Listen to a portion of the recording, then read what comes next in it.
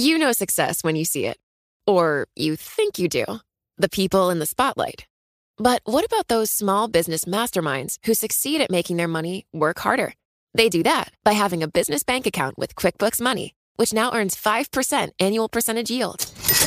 Making your money work as hard as you do? That's how you business differently. Learn more about QuickBooks Money at quickbooks.com/5APY. Banking services provided by Green Dot Bank. Member FDIC. Only funds and envelopes earn APY. APY can change at any time.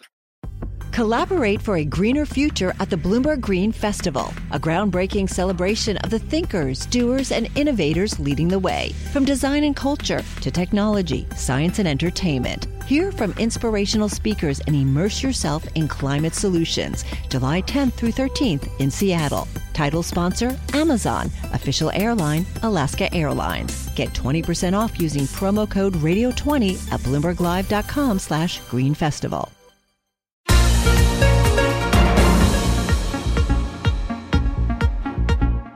Welcome to the Bloomberg P&L podcast. I'm Pim Fox, along with my co-host, Lisa Abramowitz. Each day, we bring you the most important, noteworthy, and useful interviews for you and your money, whether you're at the grocery store or the trading floor. Find the Bloomberg P&L podcast on Apple Podcasts, SoundCloud, and Bloomberg.com. Angela Merkel's reign as the head of Germany appears to be coming to an end. This is the news this morning. We are broadcasting live from the Bloomberg Interactive Brokers studios. What does this mean for arguably the most powerful country in the European Union going forward? Joining us now, Irene Finnell-Honigman. She's an adjunct professor of international affairs at Columbia University. Irene, thank you so much for being with us. What did you make of this announcement this morning from Angela Merkel? Well, first of all, this was clearly a shock because both the international markets and certainly in Germany itself, this was not expected. But I do want to make one or 2 points. We have to understand that Angela Merkel has announced that she is stepping down from the CDU. In other words, she will no longer be the leader of her party, which she has been actually since almost 13 years, almost 20 years, excuse me. However, she is not stepping down from the chancellorship.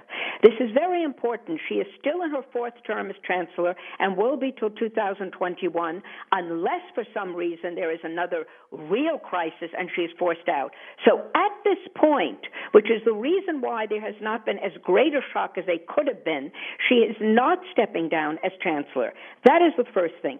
The second point I want to make, that she really at this point did not have a choice, as there had been severe electoral losses both in Bavaria and in Hesse in the last 2 weeks, and her party, which used to have close to 40%, has now been somewhere in the 20s. So it was clear that this has become more disruptive to have her in charge or not. However, I think we never need to underestimate Angela Merkel. In many ways, we have to remember she's been underestimated since she first came into politics in the 1990s. Under Chancellor Kohl, she was called the Mädchen, the young lady. She then became Mutti, the protective mother figure for Germany, cautious, protective, and in a sense, always pragmatic. So the question is this in fact a very, very smart preemptive move, which instead of risking total disruption and intrafactional fights, is she now stepping aside before being forced out, but actually doing this very much on her own terms?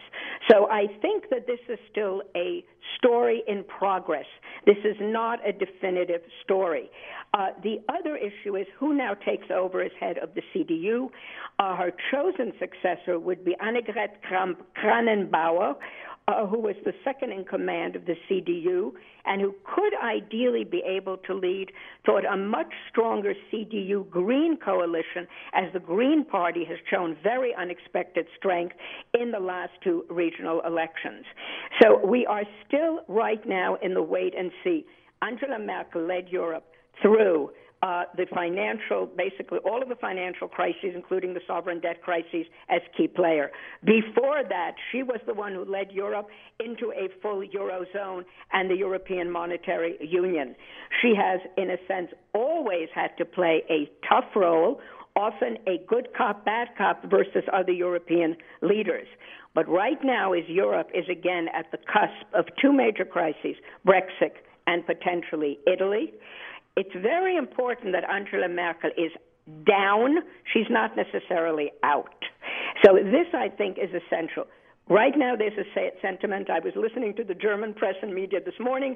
There's a sense of shock across Germany. Whether people liked her or hated her, agreed or disagreed, the terms that we're hearing is dignified, how she presented Germany to the world, an extraordinary, brilliant, and pragmatic politician, and very much still the sense of seeing what role does she play now. The tragedy with Angela Merkel, and it should have been, in a way, her greatest moral victory, was the refugee crises in 2015. This was a moral decision. It was not a political decision, perhaps for the first time in her life, that she stood outside of politics, as brilliant a politician she is, and unfortunately the assimilation did not occur as she had hoped. It's been an unmitigated failure. There was never a plan B. Eastern and Central Europe immediately closed borders and closed their doors. And the great tragedy historically is that this actually led to the extreme right-wing former neo-Nazi party, the AfD, Alternative für Deutschland, coming into the German parliament when Merkel won her fourth chancellorship, and at this point is still a major problem for them to deal with. Just quickly, Irene, can you describe in your experience, what do you believe the disposition of the German government will be like without Angela Merkel? Well, I think the problem is, can she maintain still enough strength and leadership as chancellor versus what she always wanted to do, is to be both head of the party and chancellor. There is a precedent. Schroeder tried this when he was forced out of his party in 2004 and remained still chancellor to the end of his term in 2005. Hard to know. In my opinion, I think Merkel can probably do this. It'll be interesting to see whether the shock of Angela Merkel stepping down in a way wakes up some of these groups within her own party and brings about, in fact, more rather than less cohesion. This is still very unclear at this point. As I said, the feeling I had this morning was that everyone is genuinely in shock right now and trying to figure out how to pick up the pieces. Irene Fennell-Honigman, thank you very much. Adjunct Professor, International Affairs, Columbia University. You're listening to Bloomberg Markets. We're broadcasting from the Bloomberg Interactive Brokers studios. Our topic now is Tesla.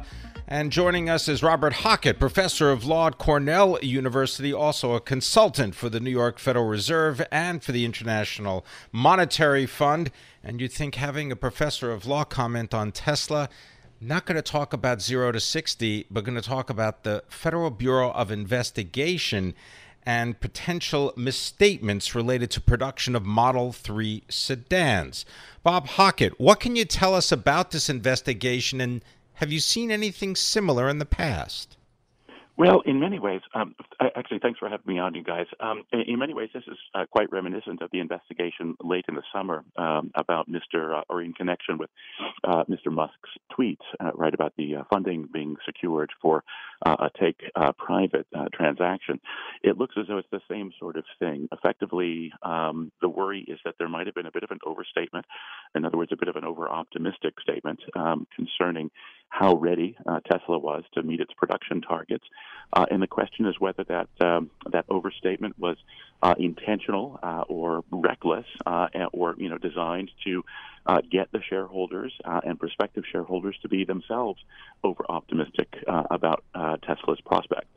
I have to wonder, in this new era of social media and a lot of CEOs taking to Twitter, how that changes the scenario from a legal perspective. In other words, Elon Musk is known as an extraordinary human being who it can be a bit bombastic. And so does that sort of make him less credible and thus less liable for misstatements? I think that's a great question, Lisa. In theory, it could, and I think even in theory it should, in the sense that, in general, what we ask when we're asking whether somebody is misleading investors or attempting to mislead investors or acting in a manner that is likely to mislead investors, a central inquiry at the core of that particular inquiry is what would a reasonable investor believe, or what would a reasonable investor take the speaker to be meaning, right? Or how much credence or how much reliance would a reasonable investor sort of vest in the statements of the spokesperson, right? And as you say, the fact that Mr. Musk is kind of known as a kind of overly optimistic prognosticator sometimes, and the fact that social media is a very common menu for people to sort of a common venue at which people make sort of overly optimistic statements or predictions, might make you think that the reasonable investor would take anything that they find by or come sort of hear over social media with the proverbial grain of salt. Well, why have this investigation in the first place? It doesn't even seem as if the SEC's investigation has curtailed Elon Musk's use of Twitter. Yeah, well, so I think a couple of things, right? It looks as though the DOJ and the SEC alike are wanting to see to it that social media does not become a sort of gigantic loophole in the rules that ordinarily govern communications that firms make to the general public or that individual insiders within the firms do. So they're sort of, they're basically trying to set the standard of reasonableness, you might say, rather than to simply to react to a sort of antecedently given standard of reasonableness in those particular fora. As for why Mr. Musk has not stopped or why he kind of continues to speak optimistically, I think there are two reasons. One is I think it's just in his nature, and I actually don't fault him for that exactly. It seems to come with the sort of entrepreneurial personality that leads somebody to innovate in many ways in the way that he does, to be sort of overly optimistic sometimes or a kind of a booster. I mean, I think he believes his own overly optimistic claims, and, God love him for it in a sense, right? The other reason I think that he continues is that, the fines thus far have been fairly minimal, right? As you guys know, he tweeted this weekend that it was worth it. Total of $40 million that he made was quote unquote worth it. Yeah, it's sort of maybe being viewed by him and others at the moment as sort of just one of the costs of doing business, as it were. So, in other words, going back to your point about how regulators have been trying to close this loophole created by social media, are they failing? Well, I mean, let's say they're not succeeding yet, because there's a sense in which this has only just begun, right? And it's still kind of, I think it's a bit of a toss-up where we're ultimately going to end up when it comes to communications over social media. I could imagine the law gradually developing in such a way as to recognize at least a sort of partial loophole, in the sense that they say, well, social media is a little bit different from, say, formal communications or communications, in shareholder meetings or, in the road shows or the like. And so we'll sort of make the standard a little bit more lenient there. I could still imagine that turning out to be the ultimate standard. I could also, of course, imagine them saying, well, there's really nothing different about social media, and the very same standards will apply. And because we're just at the beginning of the process of determining that, and again, the regulators will be the determiners ultimately. It's kind of hard to say whether they're failing yet or not, because we're just still so early in that process. Bob Hockett, thank you so much for being with us. Really fascinating. Bob Hockett is professor of law at Cornell University, coming to us from Ithaca, New York. He's also a consultant for the New York Fed and the International Monetary Fund. And Pam, this is going to be an ongoing big question, especially as we have the cult of personality leading companies and leading also the advertising of those companies on social media. I mean, this is basically de facto advertising. What is sort of the loophole, or what are the provisions? What can they cannot say on social media that might end up moving their shares? A really interesting question. Success is more than the final destination. It's a path you take one step at a time. It's discipline, it's teamwork, and it's the drive and passion inside of us that comes before all recognition. It's what Stifel's been doing for over 130 years. Quietly, yet strategically, Stifel's become one of the fastest growing wealth management and investment banking firms in the country. Our financial advisors go beyond traditional wealth management to provide clients with direct access to one of the industry's largest equity research franchises and a leading middle market investment bank. Because success is the drive it takes to keep climbing, the passion to keep investing, the best of each of us made better by the best in all of us. And that is where success meets success. Start your journey at Stifel.com. That's STIFEL.com. Stifel Nicholas and Company Incorporated, member SIPC and NYSE. Well, Curaleaf Holdings, this is a U.S. cannabis producer. It began trading on the Canadian Securities Exchange with a valuation of about $6 billion. It completed a reverse takeover of Canada's Lead Ventures.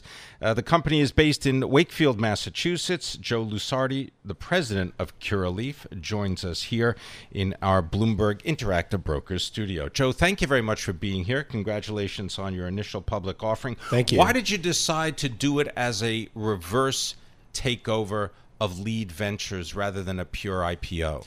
To be candid, that was the fastest way to the equity markets, and no U.S. company has successfully done an IPO yet in the Canadian exchanges.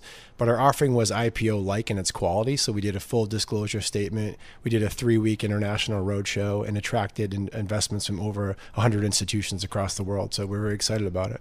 What are Curaleaf's biggest competitors, and what exactly is Curaleaf's business? So Curaleaf is a vertical marijuana company, so we cultivate, manufacture, and dispense cannabis. We operate 28 dispensaries. We're the largest dispensary network under one brand in the U.S. right now, and so we are the fastest growing, largest U.S. company.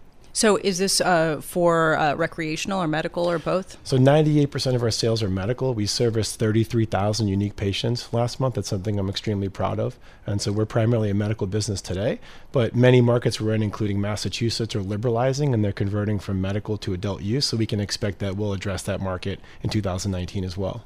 Tell us a little bit about the process that a company has to go through in order to get a license to operate a dispensary, because there are so many different state rules and regulations, and then there's also the divergence between recreational use and medical use, medicinal use. Correct. I mean, it's a really rigorous process. I think that you have to understand that each state is unique and they all have different regulatory requirements, but our business is primarily on the East Coast, and those are some of the most regulated markets in the country. For example, in New Jersey, we had to be background checked by the New Jersey Gaming Commission as well as the state regulators. So we are probably the most vetted, background checked individuals in the country, I would say at this point. We operate in 10 states, and so we've been through this 10 times already. So, Joe, can you talk a little bit about what it's been like from your perspective, watching the up and down in pot stocks that we've been experiencing and the comparisons between Bitcoin and pot stocks? How has that sort of influenced your decision and when to go public and how? Yeah. I mean, certainly the markets are volatile, no doubt. But I mean, the reality is this is our first day of trading, not our last. And my job is to create long-term shareholder value, and I intend to do that. I don't think it's a good analogy to compare us to Bitcoin. We're a real company with earnings and revenue, and I think that as we post quarterly returns, I think investors will recognize that we're going to generate a lot of value for shareholders. I was going to ask about some of the medicinal research that is going on, because it's understandable that THC, which is the psychoactive portion of the cannabis plant, gets a lot of attention, but there's CBD, CBC, CBG. I mean, there are a lot of acronyms here. Can you just pull out a couple of them and explain to people what kind of research is going on? Absolutely. I mean, there are over 100 compounds in the cannabis plant, some of which we don't really understand yet. There's a lot of research happening internationally, and the reality is that we need that research to happen in the U.S., and so we're working very hard with our representatives in Washington, D.C. to get a bill passed so we can study cannabis in the U.S. It's a shame that most of that research is happening internationally at the moment, but we have tremendous amount of anecdotal evidence that cannabis is effective. We have millions of people in the United States using cannabis to treat some very, very serious diseases, and so there's no doubt in my mind that over time we'll be able to do profound research and demonstrate that all the cannabinoids in the cannabis plant can have medicinal qualities. How much of your future business plan hinges on the idea of marijuana being legalized for recreational use in the U.S.? Well, as I said, right now we're mostly medical, but certainly as the markets liberalize, we will address that market. If you think about the cannabis today in the U.S., by any estimate, it's about a $75 billion industry, and only $11 billion of that is regulated at the moment. So there's a huge amount of growth we think ahead of us in this industry, both in medical formats and in recreational. There are only 8 states that have adult use programs at the moment. So, we think there's a lot of growth to come, and we'll be part of that. Thank you so much for being with us. My pleasure. Thank you. Joe Lusardi is president of Curaleaf, which is based in Wakefield, and is one of the largest cannabis retailers in the United States, deciding an interesting way to list in Canada, since in the U.S. it is not broadly legalized, even on the medical side, Pim. And the state, the individual provinces, rather, of Canada are going to be the ones that, though they're the ones that offer the products. Indeed. The topic now is China considering a tax cut in order to revive and help their automotive industry. Brendan Ahern is the Chief Investment Officer for Crane Shares. They are experts when it comes to investing in China. Brendan joins us here in our 1130 studios. Thanks very much for being here. Brendan, let's talk, or have you talk about how bad is the automotive industry in China? Why do they need this tax cut? Well, China is still the global leader in terms of auto sales. That you have almost 24 million cars were sold in China last year. GM alone sold more 4 million cars in China, 3 million cars here in the U.S. But we've seen the rate of sales come down a bit. So in order to help push this consumption, autos is a big part of that. We're seeing a potential tax cut when it comes to car purchases. How big are the taxes, and would this tax cut apply to global companies that aren't based in China that are also rallying on this news? So the foreign autos that are imported, there is a pretty meaningful tariff that's actually gone up due to this trade war. But a lot of the foreign automakers, Volkswagen, GM, Ford, actually manufacture their vehicles within China and therefore avoid the tariff. So the ones that have the local manufacturing capacity would actually benefit from that. And how big is the tax just in general, even for local cars? China has a VAT tax which runs around 12%. So it's any sort of tax cut is going to have a pretty meaningful impact.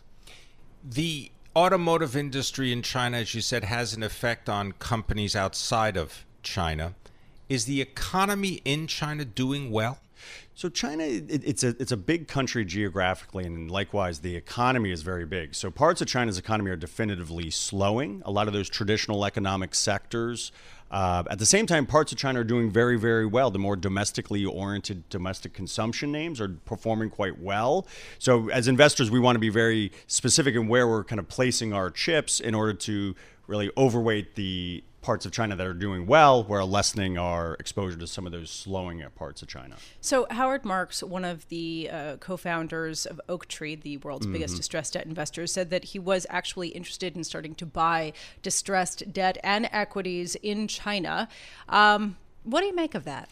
Well, certainly Mr. Marks is a very well-regarded, well-followed investor, so certainly his words carry a lot of gravitas. And certainly I think it's very encouraging that at these price levels in terms of equities, Shanghai Composite, the PE is now under 11, the forward-looking PE is closer to 10. You get these discount sales not very often as investors, so we do think it's a great entry point. You talked about specific areas of investment in China. So what are those specific areas? So we domestic consumption, healthcare, clean energy are three of our, as well as the Belt and Road related infrastructure names. Domestic consumption is an area that has come down.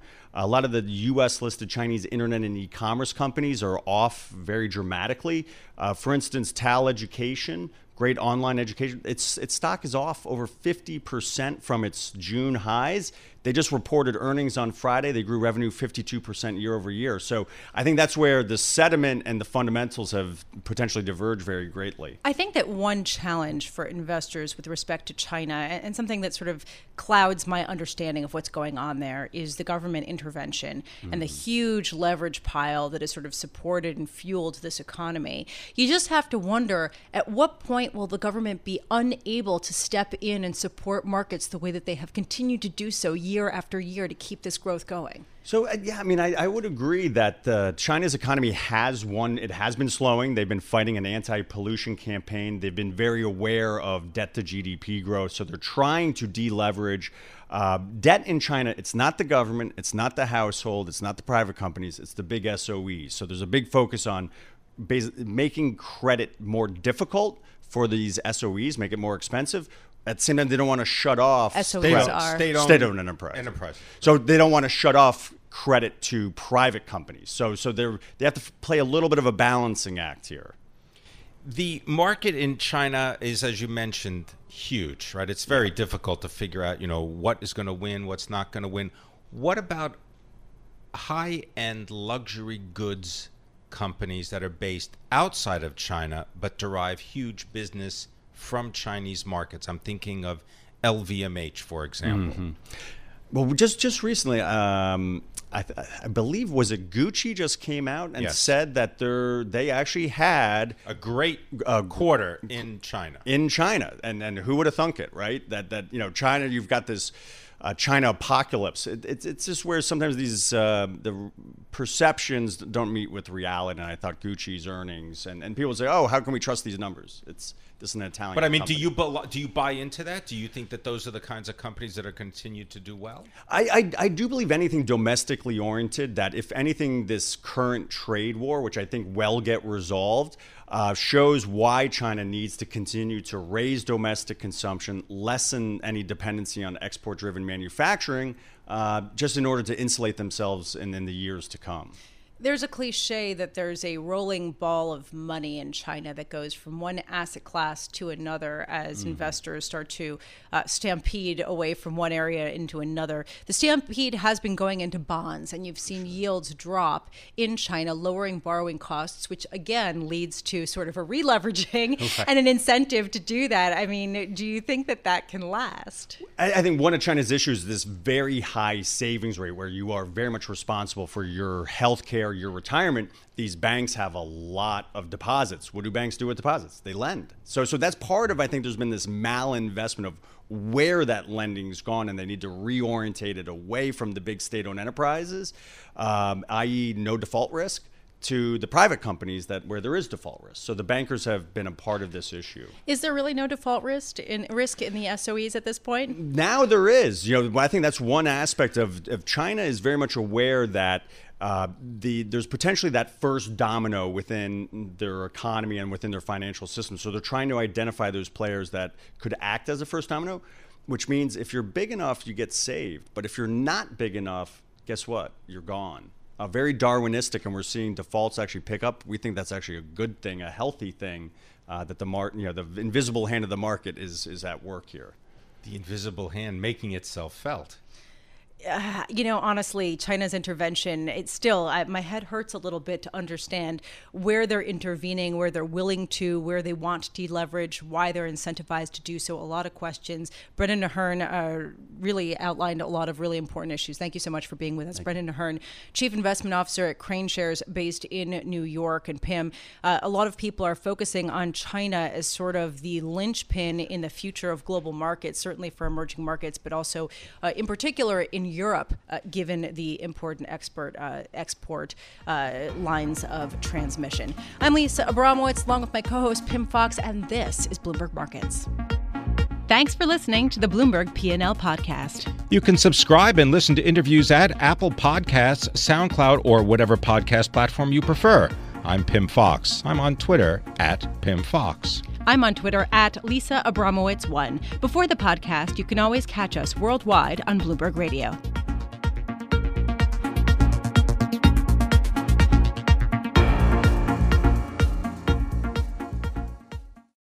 Collaborate for a greener future at the Bloomberg Green Festival, a groundbreaking celebration of the thinkers, doers, and innovators leading the way. From design and culture to technology, science, and entertainment. Hear from inspirational speakers and immerse yourself in climate solutions. July 10th through 13th in Seattle. Title sponsor, Amazon. Official airline, Alaska Airlines. Get 20% off using promo code radio20 at BloombergLive.com/Green Festival.